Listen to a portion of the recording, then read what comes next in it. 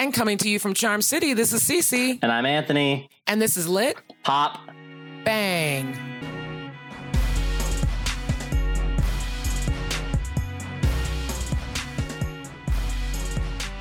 Hello, what's up? We have a great episode today. We are feeling good. It is a few days before autumn starts as we record this. It is autumn Official by the time you're hearing autumn. this. Yes, I'm official. hyped. We're in those few weeks of good weather here in Maryland. Yeah, I'm really I excited agree. about it. And we have a wonderful guest today, someone We who's do. a really close friend of both of ours. Great We're poet. really excited to bring forward Stephen Leyva. Stephen was born in New Orleans, Louisiana, raised in Houston, Texas, and lives now in Baltimore, Maryland. He's a Cave Canem Fellow and recently finished his tenure as the editor of Little Patuxent Review. His poems have appeared or are forthcoming in Two Bridges Review, Scalawag, Nashville Review, Jubilat, Vinyl, Prairie Schooner, and Best American Poetry 2020. Snap. Yeah, Poetry Snaps, yes. He's the author of the chapbook Low Parish, and more recently, he is the winner of the 2020 Gene Feldman Poetry Award for his collection, The Understudy's Handbook, which is dropping around the time you will hear this, listeners. It is available October 15th, is that right? That's right. October Yep, 15th, yeah. from Washington Writers Publishing House. Cannot wait. Stephen holds an MFA from the University of Baltimore, where he is now an assistant professor in the Klein Family School of Communication Design. Welcome, Stephen. Thank you for joining us. Oh, it's a pleasure to be here. That introduction was like an Argyle sweater. I love it for this fall. Wow. I've never heard one of Anthony's introductions called an Argyle sweater. I love it. And speaking of introductions, we always ask our guests that we say, hey, that's you on the page, that's you officially, that goes out into the world. But is there something that's missing from that bio that you'd like to share with our listeners? What's a real you? Well, one thing I guess I have to mention is that I'm a huge anime and comic book fan. So, sometimes when I have those like long bios, I will sneak in the fact that I, will attend comic book conventions, and that's my other sort of discourse. But I also do research on it, and I do some writing, some engagement with it, as scholarship. But I mean, my house now looks like a comic book store, closed during COVID. So, like I don't want to tell you how many boxes there are at the 3 different levels of the house. Wow. That's wonderful. And that's great, actually. I think we both, when we were talking pre-show, we were sort of talking about that influence in your work. And I think Cece had a question that sort of connects to that, right? Yeah, I do. And so you mentioned comics, Stephen, right?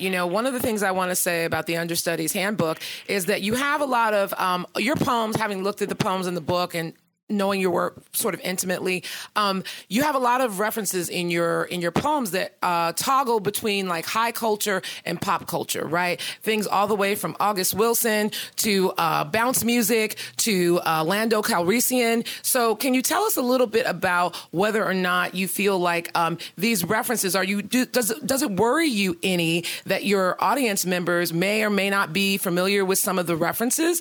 Because I feel like you need a very well-read and well-cultured reader, but does it make you worry that sometimes, readers may or may not get some of the references that I see you also put a notes section at the back of your book, which I think is really also really helpful for readers who are reading the book. But many writers have done this before. You're not doing anything new. You stand in a long tradition of writers, African-American and otherwise, that have toggled between high culture and pop culture. But is it something you thought about, or is it something that worries you in terms of your readership? It doesn't worry me at all, because I think the majority of the references that have to do with pop culture really are things that are so ubiquitous in pop culture that the reference is easy to find. So that there's not like an obscure amount of searching if you didn't know who Lando Calrissian is. But in the end, I would say, that particular poem, Ode to Lando Calrissian, is the kind of thing where you, once you enter the poem, I don't think that it is that the reader actually needs to know what the fact that it's Star Wars, or the fact that he has certain characteristics in those films or anything like that. The only thing you really need to know, which I think is clear from the tone and from the diction used, is that Lando Calrissian is black, Right. Right. And that there is a conversation about, with this fictional character, will you help us? Right. If I got really small and think about what is that poem really about, is there's not a lot of black people in the galaxy, in the fictional world of Star Wars. Yeah. And how are you helping us? Right. It's more of a conversation about. It's very meta. It is meta in a particular way, but it's trying to turn that idea and that question about representation, right, onto a fictional character that can't answer, right? And that for me is in the spirit of the book very, very much. But then there's things like Sherlock Holmes, right? Sure. Like there's like August Wilson for sure. If I had to say the references I think that are a little more difficult would be things that are very specific to New Orleans. So I actually think that might be a little more like subtle in terms of how the readers are engaging with it. But again, I think in each of the poems where there is any kind of allusion, the allusion is not the primary rhetorical vehicle for the poem. There's always something else being said. And I have great trust in the attention to craft that I tried to put in, so that readers can have multiple experiences with the poems, and that the allusion is not the primary one. Yeah, no, I think it wasn't, I agree. I agree with what you're saying. And like I said, you stand in a long tradition of poets who have done this, So also it's the fact that you are kind of making a nod, to some of those poets. In particular, the first person who comes to mind is Terrence Hayes, So there's a way in which you're also having that dialogue with poets, both contemporary and, classic. Yeah, I really like that idea too of what you're saying, Stephen, about place being the maybe more difficult to access allusion, because I think of the same thing all the time in your poems and other poets who work in sort of a pop culture milieu, is that is it a really limited audience who knows both, Count of Monte Cristo and Miles Morales, but we wouldn't ask the same question of a classic literature and New Orleans, right? Because I don't know shit about New Orleans. I've never lived there. But I'm sort of expected to figure it out on my own, or figure out what I need to know or not to access the idea of the poem on New Orleans. And why don't we sort of think similarly about those pop cultural references too? I guess for me too, it just has to do a little bit with the fact that all of those things represent the kind of synthesis that is very close to my identity that is evolving, even at 38, that idea of, hey, my blackness is expansive, and it reaches and touches all of these things, and that are related to where I've lived and what I've experienced and what I'm interested in and what my obsessions are. And I think to the degree that it can, sometimes I don't know that it's how, it may or may not be as successful as I hope for it, but it is at least my answer to any questions about authenticity. Yeah. Right. I think authenticity and any questions about authenticity are often best handled in synthesis by saying I am many things at many times.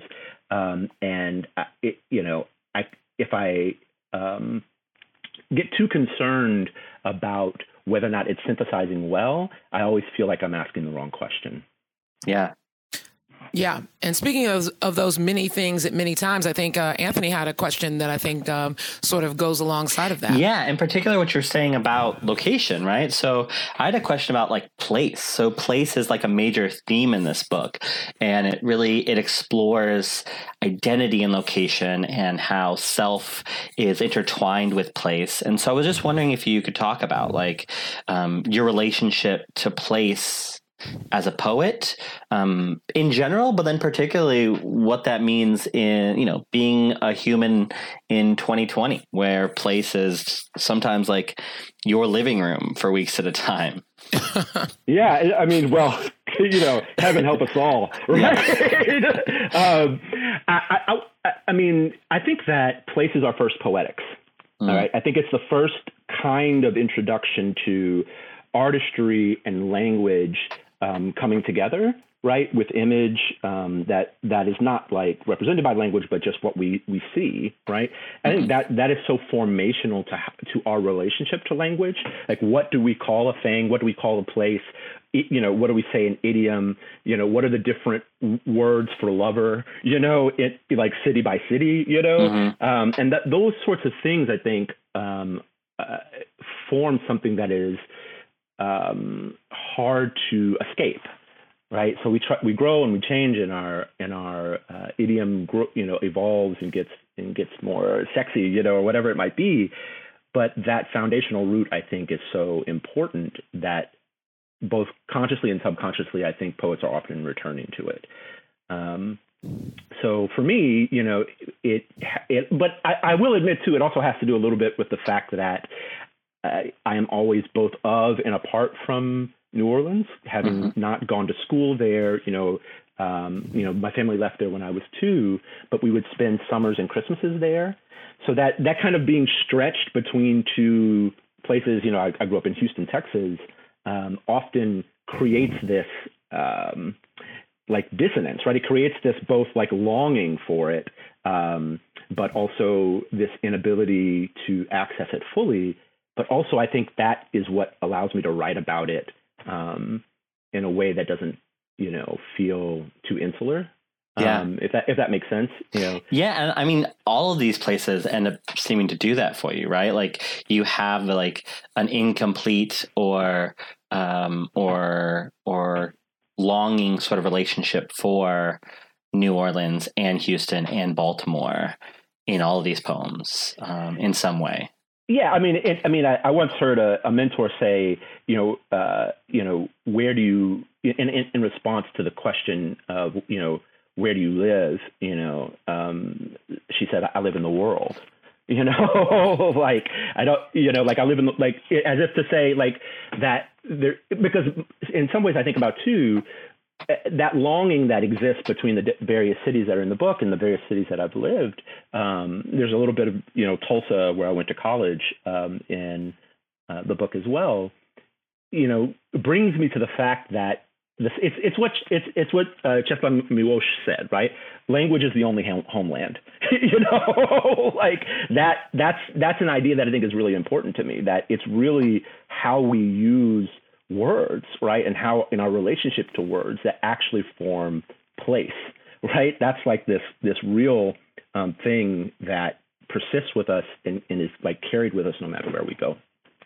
Thanks so much for that. Cece, you had one last question before we move over to pop, right? Yeah, this is a little bit of a pivot from our conversation about place, but I think it's a really important conversation or question to think about. So, Stephen, you're a university professor, you're assistant professor at University of Baltimore, and currently, as we know, many of us know that everybody's working from home. Many of us are teaching on Zoom, live or not live, one way or the other. And there's a lot of change happening in the university system right now in terms of having to respond to COVID-19. But my question is kind of a future question, and you don't have to have like a solid grasp on this one, but I'm interested in what you think, what your idea is about the future of the universities and their offerings in terms of online offerings and sort of things like that. Everyone's adjusting to this new sort of digital world that students are learning in, especially for university students. And I'm just sort of wondering, do you have an idea or do you think about what the future of the academic institution will look like in response or in post, COVID-19? Well, goodness, I have. Well, you're right. That was a big sigh. I feel like wow.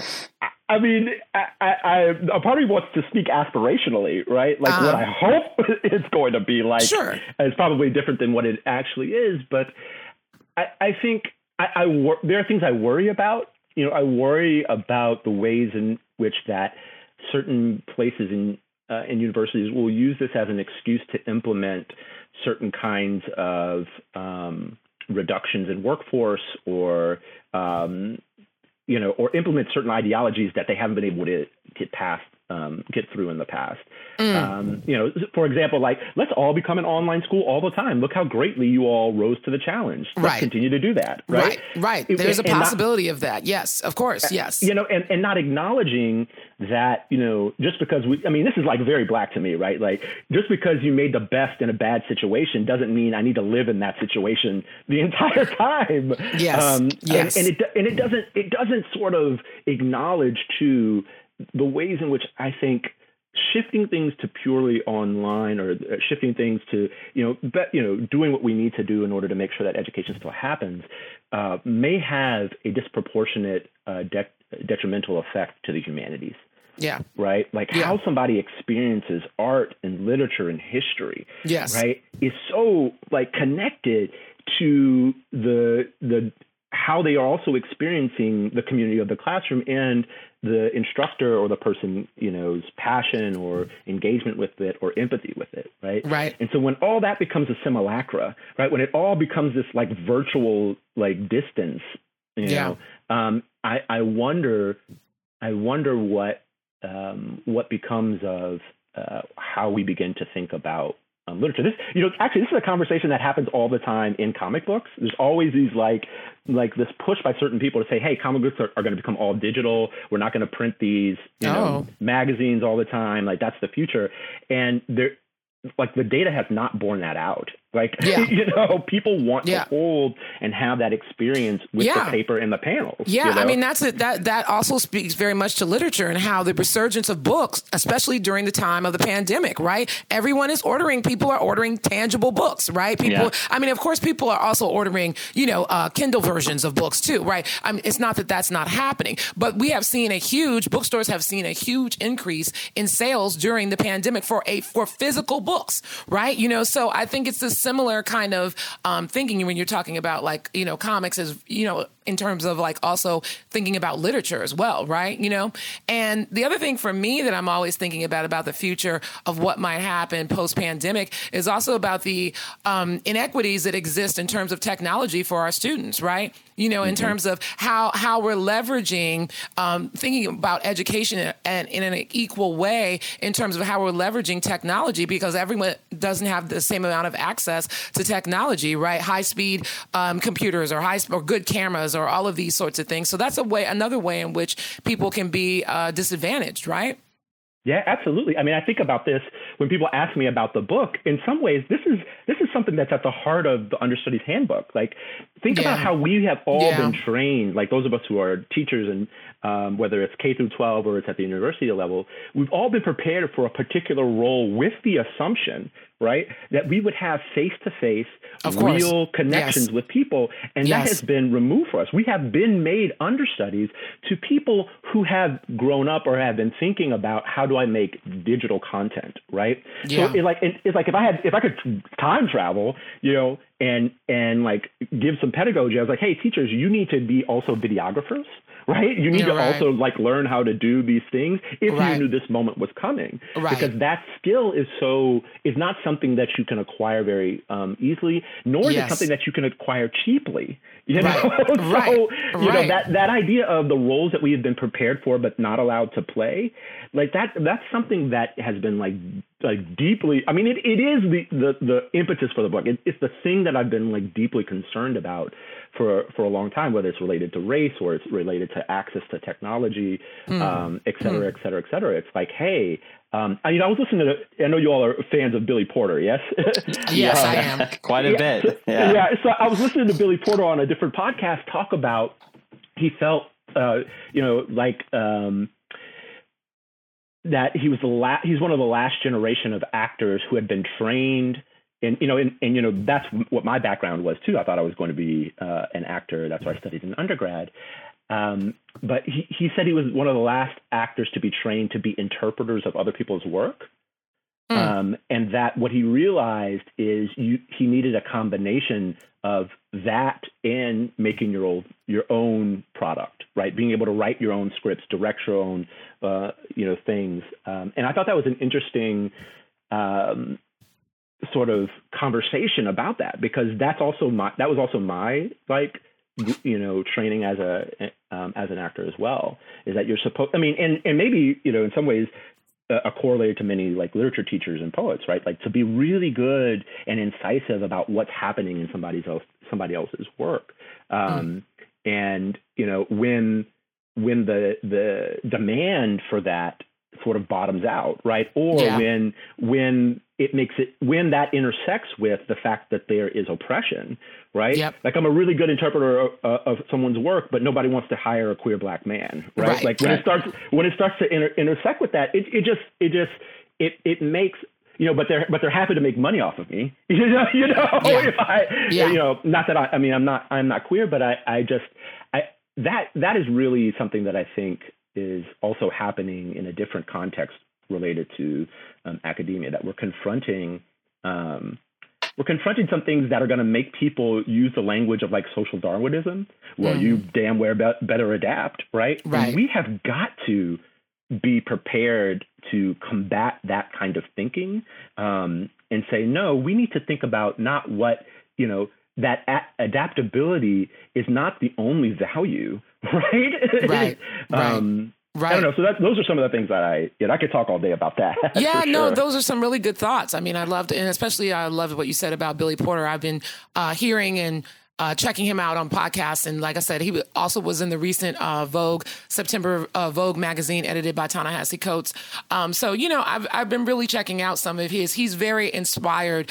He said the fire has been lit underneath me during this current moment. So, I've been checking out a lot of what he says. And he's always an inspiration to me as someone who it's taken a long time to get where he's at, right? He's been doing his thing at a high level, kind of, Stephen, what you were saying, for a long time and not allowed to play the game, right? In a number of ways, right? So it's always interesting to listen to someone who has that, perspective and sort of draw from their wealth of knowledge.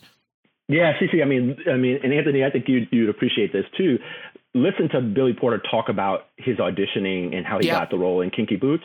Whoo, child! Like it's so inspiring, right? And it's so revelatory in many ways to like things that I think are just important to me. Like there's a poem in the Understudies Handbook called "Playing Levy." And so Levy's a character from Ma Rainey's Black Bottom by August Wilson. But really, it's a poem about this sort of intimate love between me and my, who I would say was my best friend, right, in high school. And there's a line in there that says, his beauty like a one-man band, it took me a long time, I think, to recognize that there was something other than just admiration that was happening in my acknowledgement of how much I appreciated the friendship that we had, right? And that I was made, better for it because it often wasn't the way that I was taught to relate to other men. And it, I think about that a lot, like how we are, if you pay attention, there's definitely some ways in which art is giving us some pathways out of some destructive masculinity. And I think listening to Billy Porter just sort of confirms some of those things for me. And I just like to add one note. You're talking about that poem reminds me of, again, Terrence Hayes' poem At Pegasus. So anyway, I don't know that there was any link between that poem and your poem, but it just makes me think about that. I'm a huge fan of Terrence's work, and that poem in particular. I too have carried a man on my back. Right, exactly. Right, yeah. Love that poem. Yeah, it's excellent. Y'all should check it out for sure.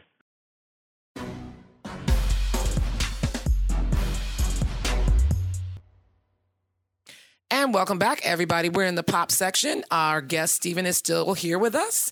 And we're starting off with some really, lots of stuff in pop culture. Actually, it feels like there's a uptick in things in pop culture. I don't know. What do you think, Anthony? You think there's been like a spike in pop culture? I don't know. I don't know. I think like we were talking about last month, the month before, I think so we've sort of accepted the strange world we're living in as, the status quo for a while. Yeah. And so people are getting back to the things they cared about before. And so I think everyone's watching more TV, listening to more music, watching more films at home. Right. And now we're sort of like talking about them again because we're not just talking about like, ordering groceries online, We're talking about the TV shows we care about again.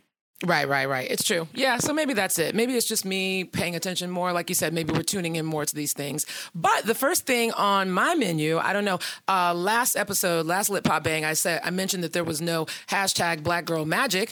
And then Joseph Ross said, I am the Black Girl Magic, which was hilarious to me. I laughed a lot. But anyway, going back to the hashtag Black Girl Magic that I usually always mention, one African-American female note in pop culture. And Nene Leakes, for those of you who do not know who Nene Leakes is, she is one of the founding members of the Real Housewives of Atlanta.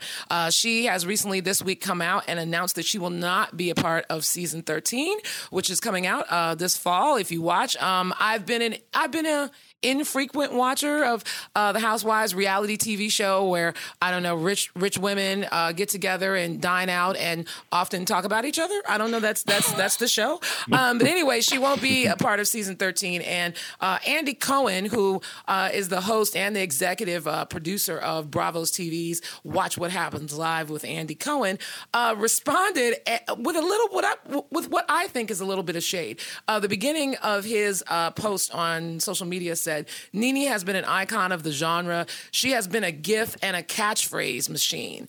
I sort of thought that was like a little bit of a shady way to start off with the "we'll miss you" Nene sort of response. I don't know. Maybe other people. I don't know what you guys think, but Andy Cohen has a particularly intelligent way of shading people. If you've ever watched him and watched the show before, but I don't know what you guys think. But you know, I don't know a lot about the show. Right. Here's what I know. I don't like Andy Cohen. I do know that. Yeah. You don't. Okay. I don't know a lot about the show. I've never seen any episode of any Real Housewives series. It's just not really my bag. Yeah. But it's certainly like. But you don't like Andy.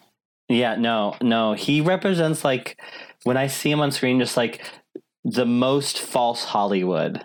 You know, like just the always turned on to this character he's playing, even when what he's doing is, like, you know, quote unquote reality, right? Right. He's always on, and he's always talking in that false Hollywood way.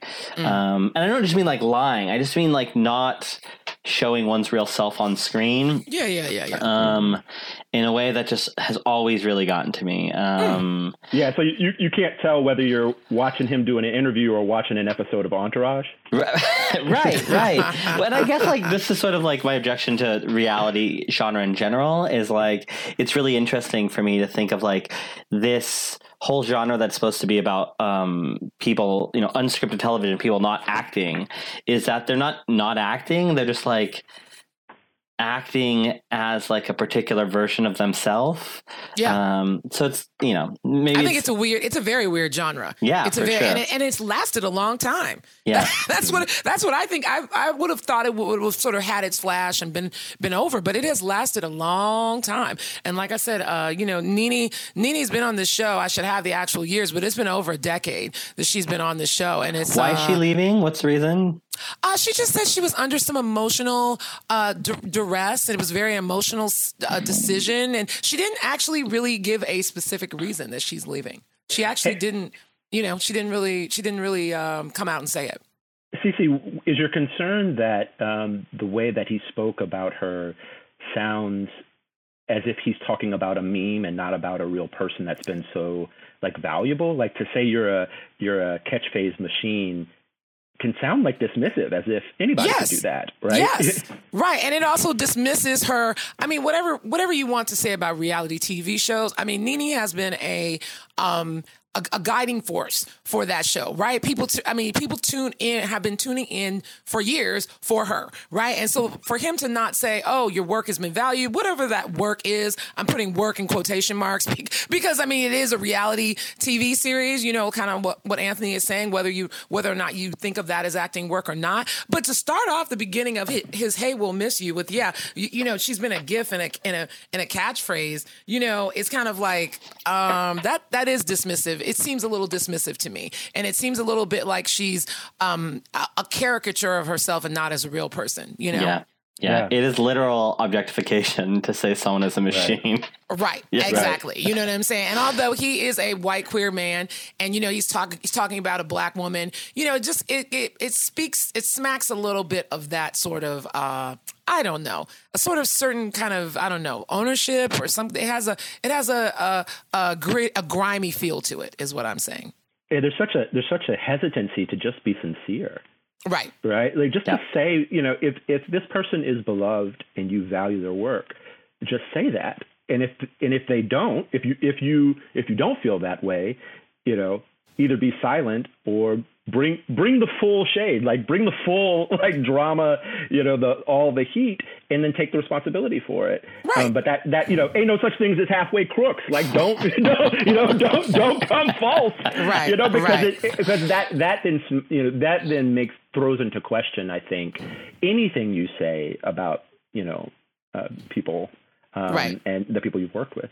Right. And I think, like I said, this just makes a full 360 to what Anthony was saying about Andy Cohen kind of being not his favorite. And, also this persona that he sort of gets hyper Hollywood. Yeah. I mean? And I think what Steven's saying is sort of the crux of it is that, it's the lack of sincerity with Andy Cohen and in, reality in general. It's a lack of sincerity, right? It's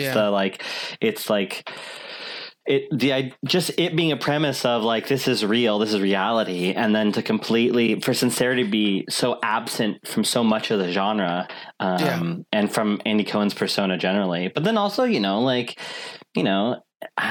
represents, particularly him being this sort of out figure in television. He ends up representing this sort of that lack of sincerity in sort of popular hegemonic gay culture, gay men's culture in particular, right? Mm-hmm.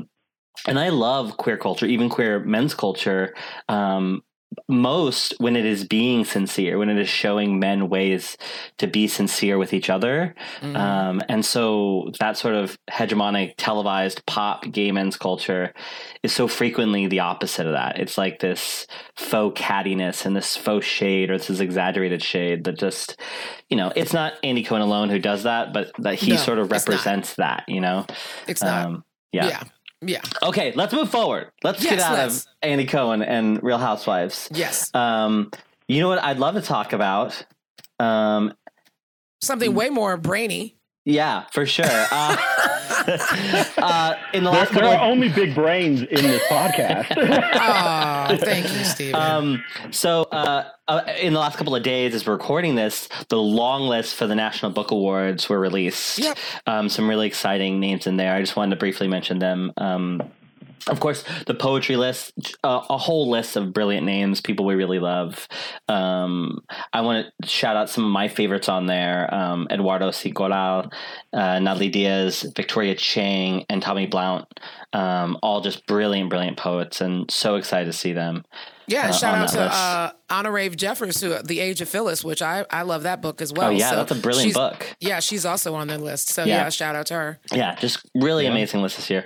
And then I also paid close attention to the nonfiction list every year. Great names on this list. That list this year, as is often the case in prose. So if you look at the poetry list, a lot of those books are from independent and small presses. Yep. But that's rarely the case in prose, right? Because prose ends up making more money, and so the big five corporate publishers are bigger players in the field. Yep. And so. Most of the nonfiction list is that, but there are two exceptions to that this year on the long list. Jen Shaplin's My Autobiography of Carson McCullers is from Tin House Books. Yeah, Tin House, which is cool. They're independent. I think they have a national distribution deal, Tin House does, but they're still an independent press. And then I'm really excited. Gerald Walker's How to Make a Slave and Other Essays is from Mad Creek Books, the literary imprint of the Ohio State University Press. That's my press, who published my nonfiction book. And so really excited to see that. And the press is really, really excited. And Kristen, the editor-in-chief there, is over the moon. So, I just want to congrats all of them. It's just brilliant lists in every genre this year. It's always so exciting. Yeah, it's always interesting to me because I'm not an early adopter of just about anything. Mm-hmm. So often when I read these lists, I'm like, oh my gosh, I feel guilty that I haven't already read, all of the books. But that's like very on brand for Steven Leva. But I'm also fascinated about what these awards do in like the discourse of the poetry community. Mm-hmm. And so I was joking on Twitter. I was like, every award season, poetry Twitter turns into Mortal Kombat,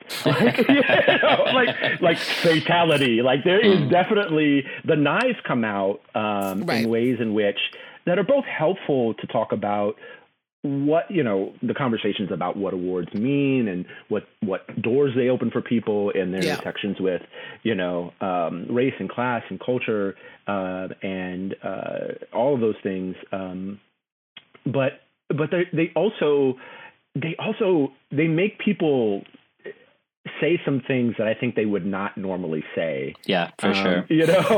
And that's interesting to me, right? That's interesting to me about what it does to literal syntax, what it does to language, right? Mm-hmm.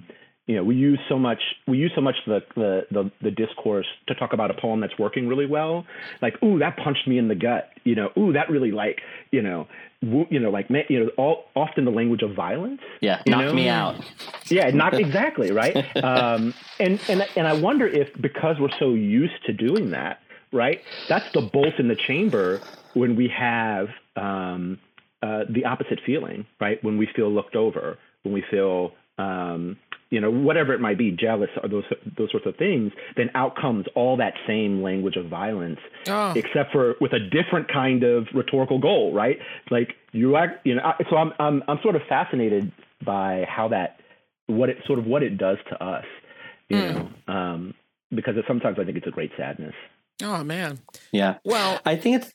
Sorry, go ahead, Cece. No. I was just going to say, the thing I was going to respond to is Stephen was saying he often feels disappointed that he hasn't read all the books that are on the list. But I also would say that I think award season, one of the things that I love kind of about book award season is that it gives all of these books sort of another breath of life, right? For them to be listed on these lists. And it also really gives a boost to the independent publishers, not all of them, but of course there are some on the list, but all of the independent publishers who are really, not just struggling to make it, but whose names may not be as widely known or as household known as some of the other, as the big fives, right? It really gives them a breath of fresh air. So I really love that award season comes along, and people like you or me who haven't read everything that's on the list can go out and purchase these books and check these books out and support these publishers. I'm sorry, Anthony, what were you going to say? No, yeah, I think I agree with that totally. I think for me, and this is probably why people love it, and it's also a big reason why people have some objections to it, is that these lists for me are often shopping lists, like when the long lists come out, right. Mm-hmm. When the Publishing Triangle Awards come out, when the Lambdas come out. Right. That's often for me like, oh, great, what have I read on this? It's really cool to see, but also like, oh, I need to pick this up. And exactly what turned me on to some of my favorite poetry of the last few years, like Brian T. Ray, I think, was on the long list last year. He was, yeah. And I loved his book. That I learned about through that. So it's I love these lists. But I think I get, like, especially in poetry, I think many poets fancy poetry as a sort of like counter-normative, counter-hegemonic force. And so to have an institution saying, these are the best ones, these are the ones to read, is sort of outside or even counter to that. So I get the objections too.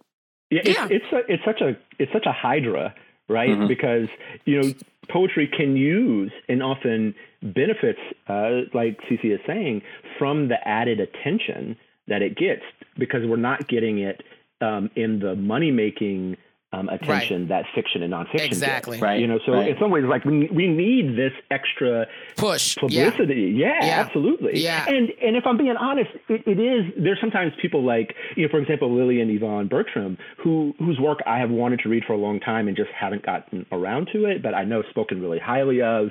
And so it's a reminder, like, and in a positive way too, that this. In other words, it can be affirming, right? It can be affirming of that thing I wanted to do. And I'm not losing it. You know, I'm not. Yeah. And especially for me, I even think in this current moment of the pandemic, what's even more important, I think, about awards lists now for books is that, you know, we're not in bookstore, or at least I don't even know if bookstores are even open. I don't think that they are, but we're not in bookstore. We're not physically in bookstores anymore, right? You understand what I'm saying? So we can't browse the section, right? Sure. Which was always one of my favorite things to do, you know, at the library or at the bookstore, is really to look what's next to these other authors, right? You know what I'm saying? I always, you know, you always dream about your book sitting, you know, or I have always in inside of a bookstore next to other famous authors, right? Yeah. And you're like I always say, I'm like, hey, you know, if someone was looking for the new Mark Doty and they didn't find the Doty, they can just look right to the to the left and they'll find me. You know, I mean, that kind of, you know what I mean? Of course, that will never happen, right? That's totally hilarious because it'll never happen. No one will be looking for Mark Doty and get CC. But it, you know, it just in case, I'm saying in lieu of that moment where we can stand in front of books, right? Where we can stand in front of a bookshelf, where we can peruse authors and pick things up left and right and check out physically what we want to look at. You know, I think the awards season really gives, like I said, a breath of fresh air and a new boost to a lot of these books that might have come out, you know, that need the extra push. For sure. For sure. Yeah, and go ahead. I laugh about that all the time because I do too have that nerdy, like, what names am I next to? Are you kidding me? Yeah, I do it all the time. Of course. You know? Of course. You know? I mean, that's the dream. You know what I'm saying? You're just like, you know, I mean, you know, you love to think about the alphabet and where you fall. Yeah. I mean, I'm right next to often, sometimes people I know and sometimes that personal heroes. So like, you know, Robin Cost Lewis, you know, Stephen Leva. We're going to be close on any bookshelf that both has those books. Yeah, that's nice that you actually know the person. See, in my case, I don't know. I don't personally know Mark Doty, but it's nice that you actually know the person who you'll be nestled next to. That's lovely. So speaking of awards and award season, you want to mention the Emmys very briefly, didn't you, Cece? Yeah, well, actually, you said to me, you said before this podcast, you said, Cece, the Emmys are coming on tonight. You're going to be watching. I said, huh? I didn't even, I wasn't even thinking about the Emmys. But I always think like you're an award show person. But I'm not. I'm really. Yeah. I mean, I watch when I'm like, oh yeah, it's coming on. I want to see, you know, favorite act. I want to see Billy Porter. Billy Porter's going to give an award. You know what I'm saying? So I'm like, I get on because I'm like, oh, that person's going to be on or whatever. But anyway, in the case of the Emmys tonight, they're coming on. I do want to mention someone who I do actually really like and was in the news recently. Maya Rudolph won 2 Emmys this go around. She won her first Emmy for the role of playing Democratic Vice President nominee Kamala Harris, and now she's getting her second Emmy for voicing the role of Connie, the hormone monster, off of Netflix. And so yeah, I love Maya Rudolph. I think she's really funny.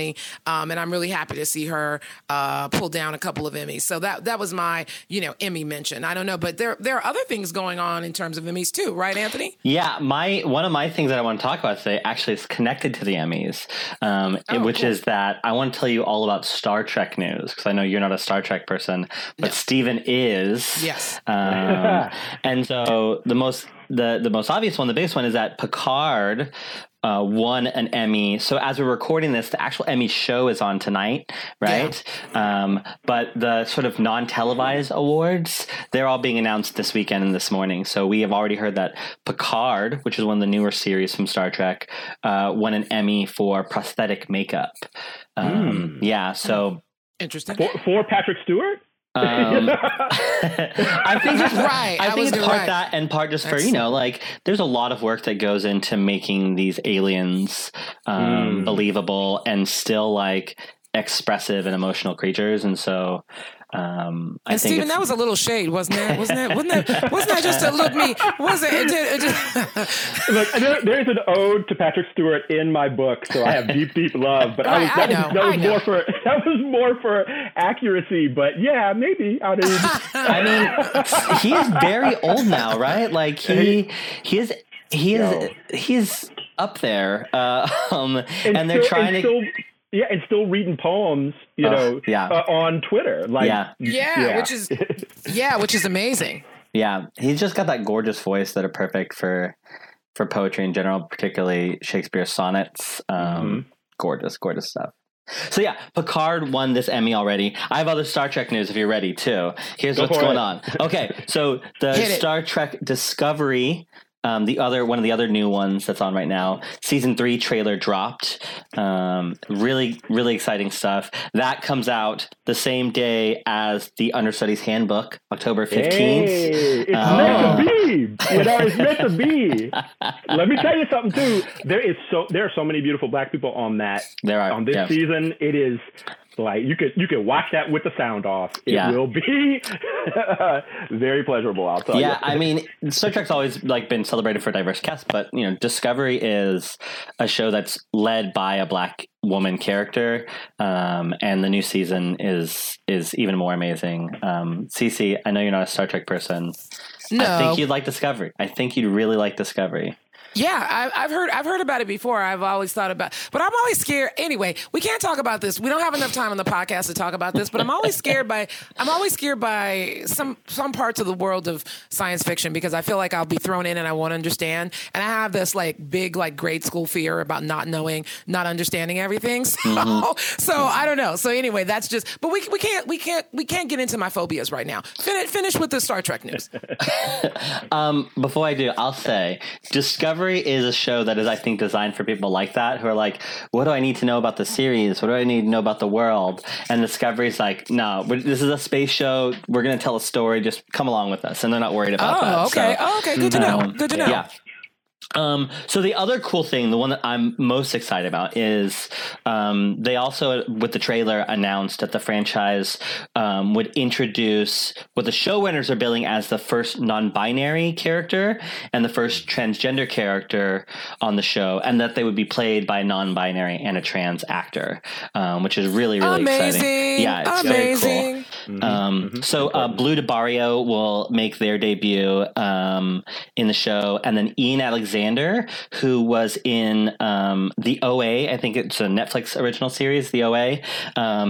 He'll play a trans character named Gray, who will be the first Trill character on the series since Deep Space Nine. So Steven knows this, but Cece, Trill are this interesting species that are a symbiotic species. So they have a creature living inside a separate creature that is a humanoid type creature. Oh no, that's nope. That one right there, gonna pass on that. Look, gonna pass on that. So I'm really interested in that Gray is going to be Trill too, because Trill are one of the few parts of the fiction of Star Trek that trans and non-binary fans have already been discussed at length, right? Because of the nature of that, sort of what they are. So I'm interested if they're going to acknowledge sort of the transness of Trill existence generally, or if this character is going to experience things that we here recognize as part of a trans experience. Yeah, it's explicitly taking all of the questions that are raised about gender, by the Trill themselves, the fact that you can have this creature transferred to different people who have different experiences with gender, and all of that history is maintained, but now allowing it to have the conversation about it not to be sort of locked by the binary, of either male or female. So that is, it's really exciting, actually. Yeah. And the series, I think it's had a mixed experience with LGBTQ issues, but questions of gender have been present in the show throughout the show. So famously, the series finale of the original series is about gender. It fails in so many ways, that episode. Oh, yeah. But, TNG had an ungendered species in the show, and a male character fell in love with this ungendered, unsexed species.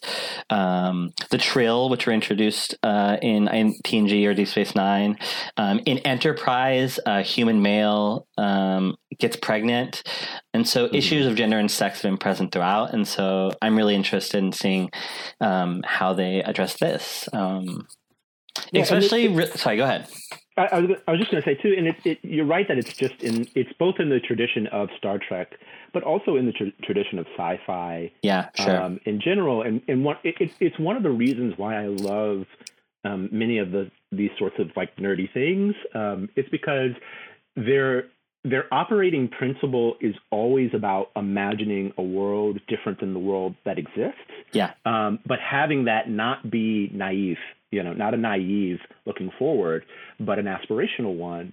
And for me, it sort of always speaks back to me and says, this is your this is the thing you can return to remind yourself that you will never require trauma to produce art. You will never require oppression to make things. You could make things even if the world were just. And sci-fi and Star Trek often are reminding me of that in a way that I think is really important for my art. Mm. Yeah. I've always loved the way that sci-fi has explored gender and the possibilities of gender alongside or even ahead of the way, say, theory looks at gender, and just looking at sort of the possibilities that a different culture or a different environment or different technologies can redefine the way we think about gendered and sexed bodies. And so I'm super hyped, of course, about this, as you might expect. Mm-hmm. Mm-hmm. Cece, what is it going to take for me to convince you to watch Star Trek? A vaccine. Wow. A vaccine for COVID, so we can get together and all watch it together. Yeah. I think that is eventually coming, but whether or not it'll be viable and working is another whole discussion all the way around.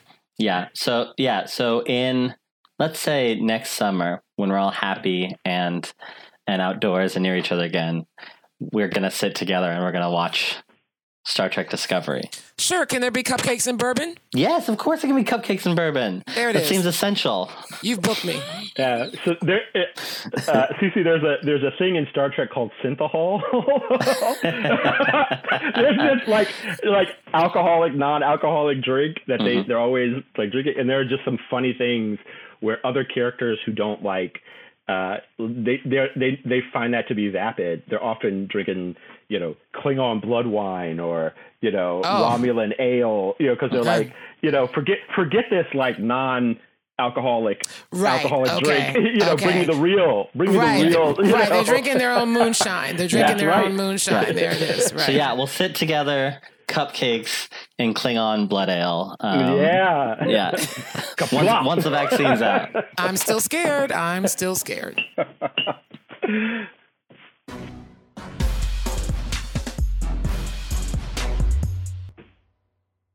And we're back with the bang portion of the podcast. Are you ready? Are you both ready for this bang question? I'm not ready, but yes. Okay, great. So ready. So all three of us live here in Baltimore, Maryland. And in Baltimore, Maryland, which is an East Coast coastal city, on September 3rd, we received on our phones a tornado warning. If we have listeners listening in the Midwest, you're like, yeah, so tornadoes don't come to Baltimore. They're not indigenous to the region. And so it was a big deal. It is an uncommon thing for us to get not a tornado watch, not a maybe tornado's coming, a tornado warning, which is, hey, someone saw a funnel cloud, this is happening. And so we got the alert on our phone. So I was going to ask each of us how you handled that alert, what you did when that alert came in, how you responded to it. So I'm going to go first because I have the least interesting answer. My response is that, first of all, when Anthony asked me about this, I was like, wait, what? What? I was like, what tornado? And he mentioned, he was like, yeah, we got the alert on our phone. I was like, oh, yeah. I do remember that. I paid virtually no attention to it. One of the things is, I'm going to say this about weather and general and things in Baltimore, Maryland, because I've lived a lot of other places, whatever. I find that oftentimes the alerts in the Mid-Atlantic are not important to anything. Always when they say we're going to get a snowstorm, we get like 2.5 inches and I'm like, well, that's not a snowstorm to me, right? Because I've lived in these other places. So anyway, I say all that to say that the tornado warning, was it warning? Watch? Warning? The warning. The real warning. The tornado warning didn't mean anything to me.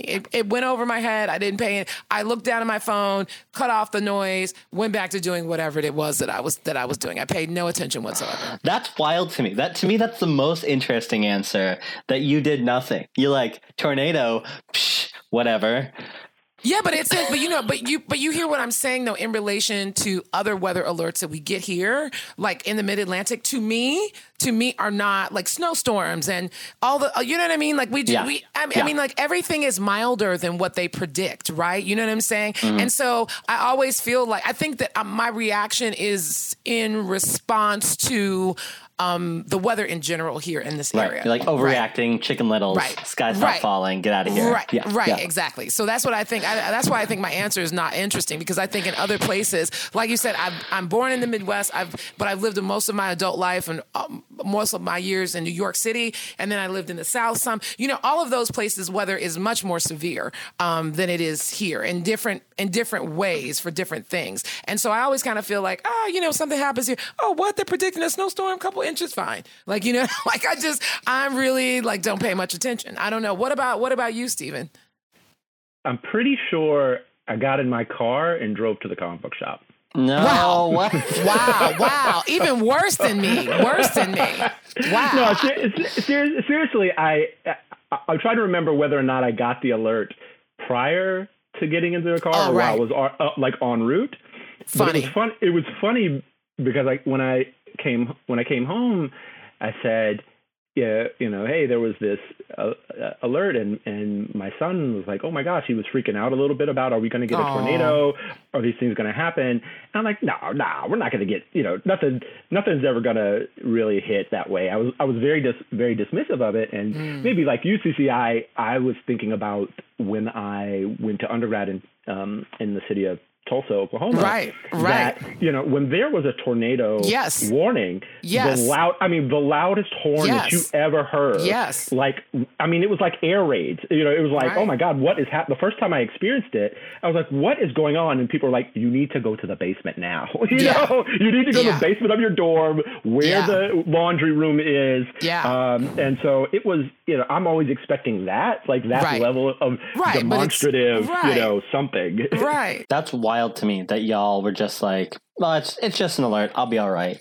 Because I see it as so much worse. Like, we don't have air horns here, and so that alert should have been our air horn, and we should have freaked out, which I did freak out. I was joking later that, like, I have a lot of friends who aren't from the West Coast who, like, imagine earthquakes to be this, like, devastating, terrifying thing. Yeah. And because I grew up there, I'm like, oh, earthquakes happen. It's just a normal part of life, right?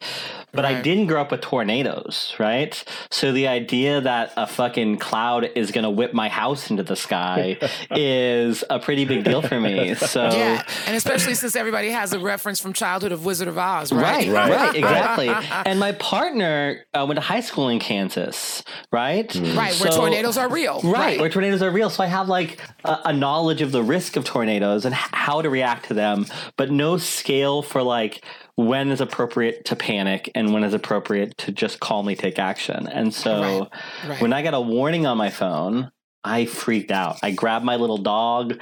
I grabbed my water bottle. I went into my scary ass unfinished basement and I hung out there for an hour with my little dog in my gross basement. Just terrified, because that's what you're supposed to do. Is go into your basement. That's a judgment call. No, that's not what you're supposed to do. That's what you do, right? Yeah. And I'm going to rewind to something you said about earthquakes. Let me just say that the first time I have family that's in California, close family that's in California. So I started visiting California for the first time when I was like 5 years old. And so I went every couple years because I have aunts and cousins, very close family members who live there in California. So the first time I experienced an earthquake was like when I was 7. And you want to talk about freaked out. Yo, when stuff is falling off the walls and the chandelier above your head is like quaking and may fall on top of you, that seems to me, I don't know. That's just, I haven't spent a lot of time in earthquakes, but I know that the first time that I ever felt one, I was just like, no, I don't want something to fall on me and die. Yeah. So one of the things that it made me think of was when we had an earthquake here in Maryland, and my son had just been born. I mean, he was maybe like 2 months old, and I did not know what was occurring. Like, the plates were shaking. I grabbed him and ran. It was in like a second-story walk-up in a row home in Charles Village, and I just ran. And I was laughing to myself because it was the first time I met my neighbors. It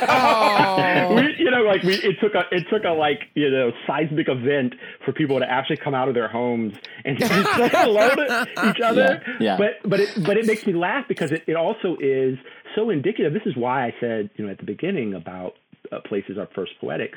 It's so wrapped up. In Houston, you know what to do when a hurricane comes. Right. Which is evacuate if you can, because there's nowhere to go. Right. But so it's so tied to what you're sort of grown up to feel like what is normal, and then when it occurs in a place that it shouldn't occur, it's so like. It feels like the end of the world, right? It does. You wonder if the apocalypse has come. I totally agree. I totally agree. That earthquake thing is tangible, is like, I don't know, is like, the desk that your computer's sitting on. You know what I'm saying? It's like, it's moved, things are moving, things are shifting, and you're like, wait a minute, what is going on? What is happening? Yeah, one of my favorite stories about that earthquake is one of my best friends. Me and her used to work together in this building in DC, and when we were there when it happened, and those of us who knew, we got under our desk or we got into the stairwell. But most people are from the region, and so on her side of the building, one of her colleagues came running out of her office screaming and was like, "It's an earthquake! Everyone get against the windows!" Oh no! Okay, wait a minute. In what natural disaster is it ever appropriate to get next to the windows? None. The more I think about it, the more I have to believe that her logic was. I have to believe her logic may be that they had to, in a pinch, jump out of the window, right? That's the only thing I can imagine. I mean, what else could it be, right? You don't want to do that either. But she had no. I don't know. She had no sort of like pre-existing like internal logic for for how to respond to it, which is, it kind of goes to the idea of a poetics of place, right? She had no internal logic for this is what happens and this is what you need to do. And so she was like, we have to react in some way, and this seems logical to me. That's so funny to me, because I think about trying to remember what my thought process was when that earthquake happened.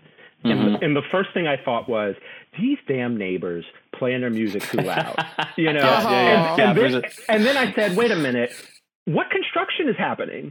And then I said, and then it was, oh shit, then it was grab the child and run.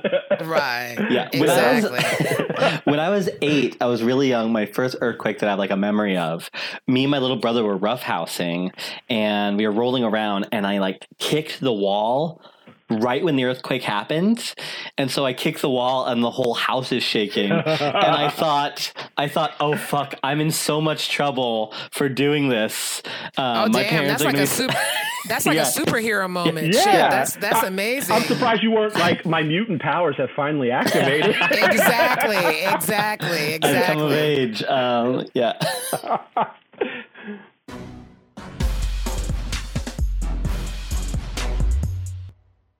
And so that's it for us for this episode. We've had a great time. Yeah, Stephen, you've been a great guest. It's been fun having this wonderful, laughter-filled conversation. Thanks so much for joining us. And before we go, we're so excited about the new book. Yes. We cannot wait to get our hands on a physical copy of it. So remind our listeners when it comes out, where they can find it, all of that. And also where we can find you, Stephen. Yeah. Absolutely. It comes out on October 15th. The Understudies Handbook can be found through Amazon, but if you don't want to give Bezos any money, you can also find it at Politics and Prose, the bookstore Politics and Prose here in DC. In the region, they also have pre-orders and will ship to you. And you all can find me at SD Leyva on Twitter. just be warned that the content veers pretty strongly from discussions about craft and poetry and memes about Storm from X-Men and various anime and manga. So as a follower, I can verify that. Yes. Be ready for the whiplash of culture. Yeah. And of course, we'll put the link to that social media in the show notes, along with a link directly to the book. Also, of course, make sure you're asking your listeners, make sure you're asking your local libraries and bookstores to order copies for you. Very good point. Yep. Yeah, that'd be a big help. So again, thank you for listening. We always want to remind you where to check us out. We're at Lit Pop Bang on Twitter and Instagram. Don't forget to review us and leave positive comments for us in wherever you listen to your podcast. That's always helpful. Reach out to us, questions, comments, concerns, feedback. Yep. Keep your criticism to your. No, I'm just kidding. Man, damn. I mean, give the people a voice. Yeah, Anthony. But like us, smash that subscribe button, follow us, all that stuff. Right? Yeah. Right. Stalk us. Stalk us in the best way. Stalk us on the social media. Yeah. There it is. And of course, as always, coming from Charm City, I'm Anthony. And I'm Cece. And this has been Lit Pop Bang.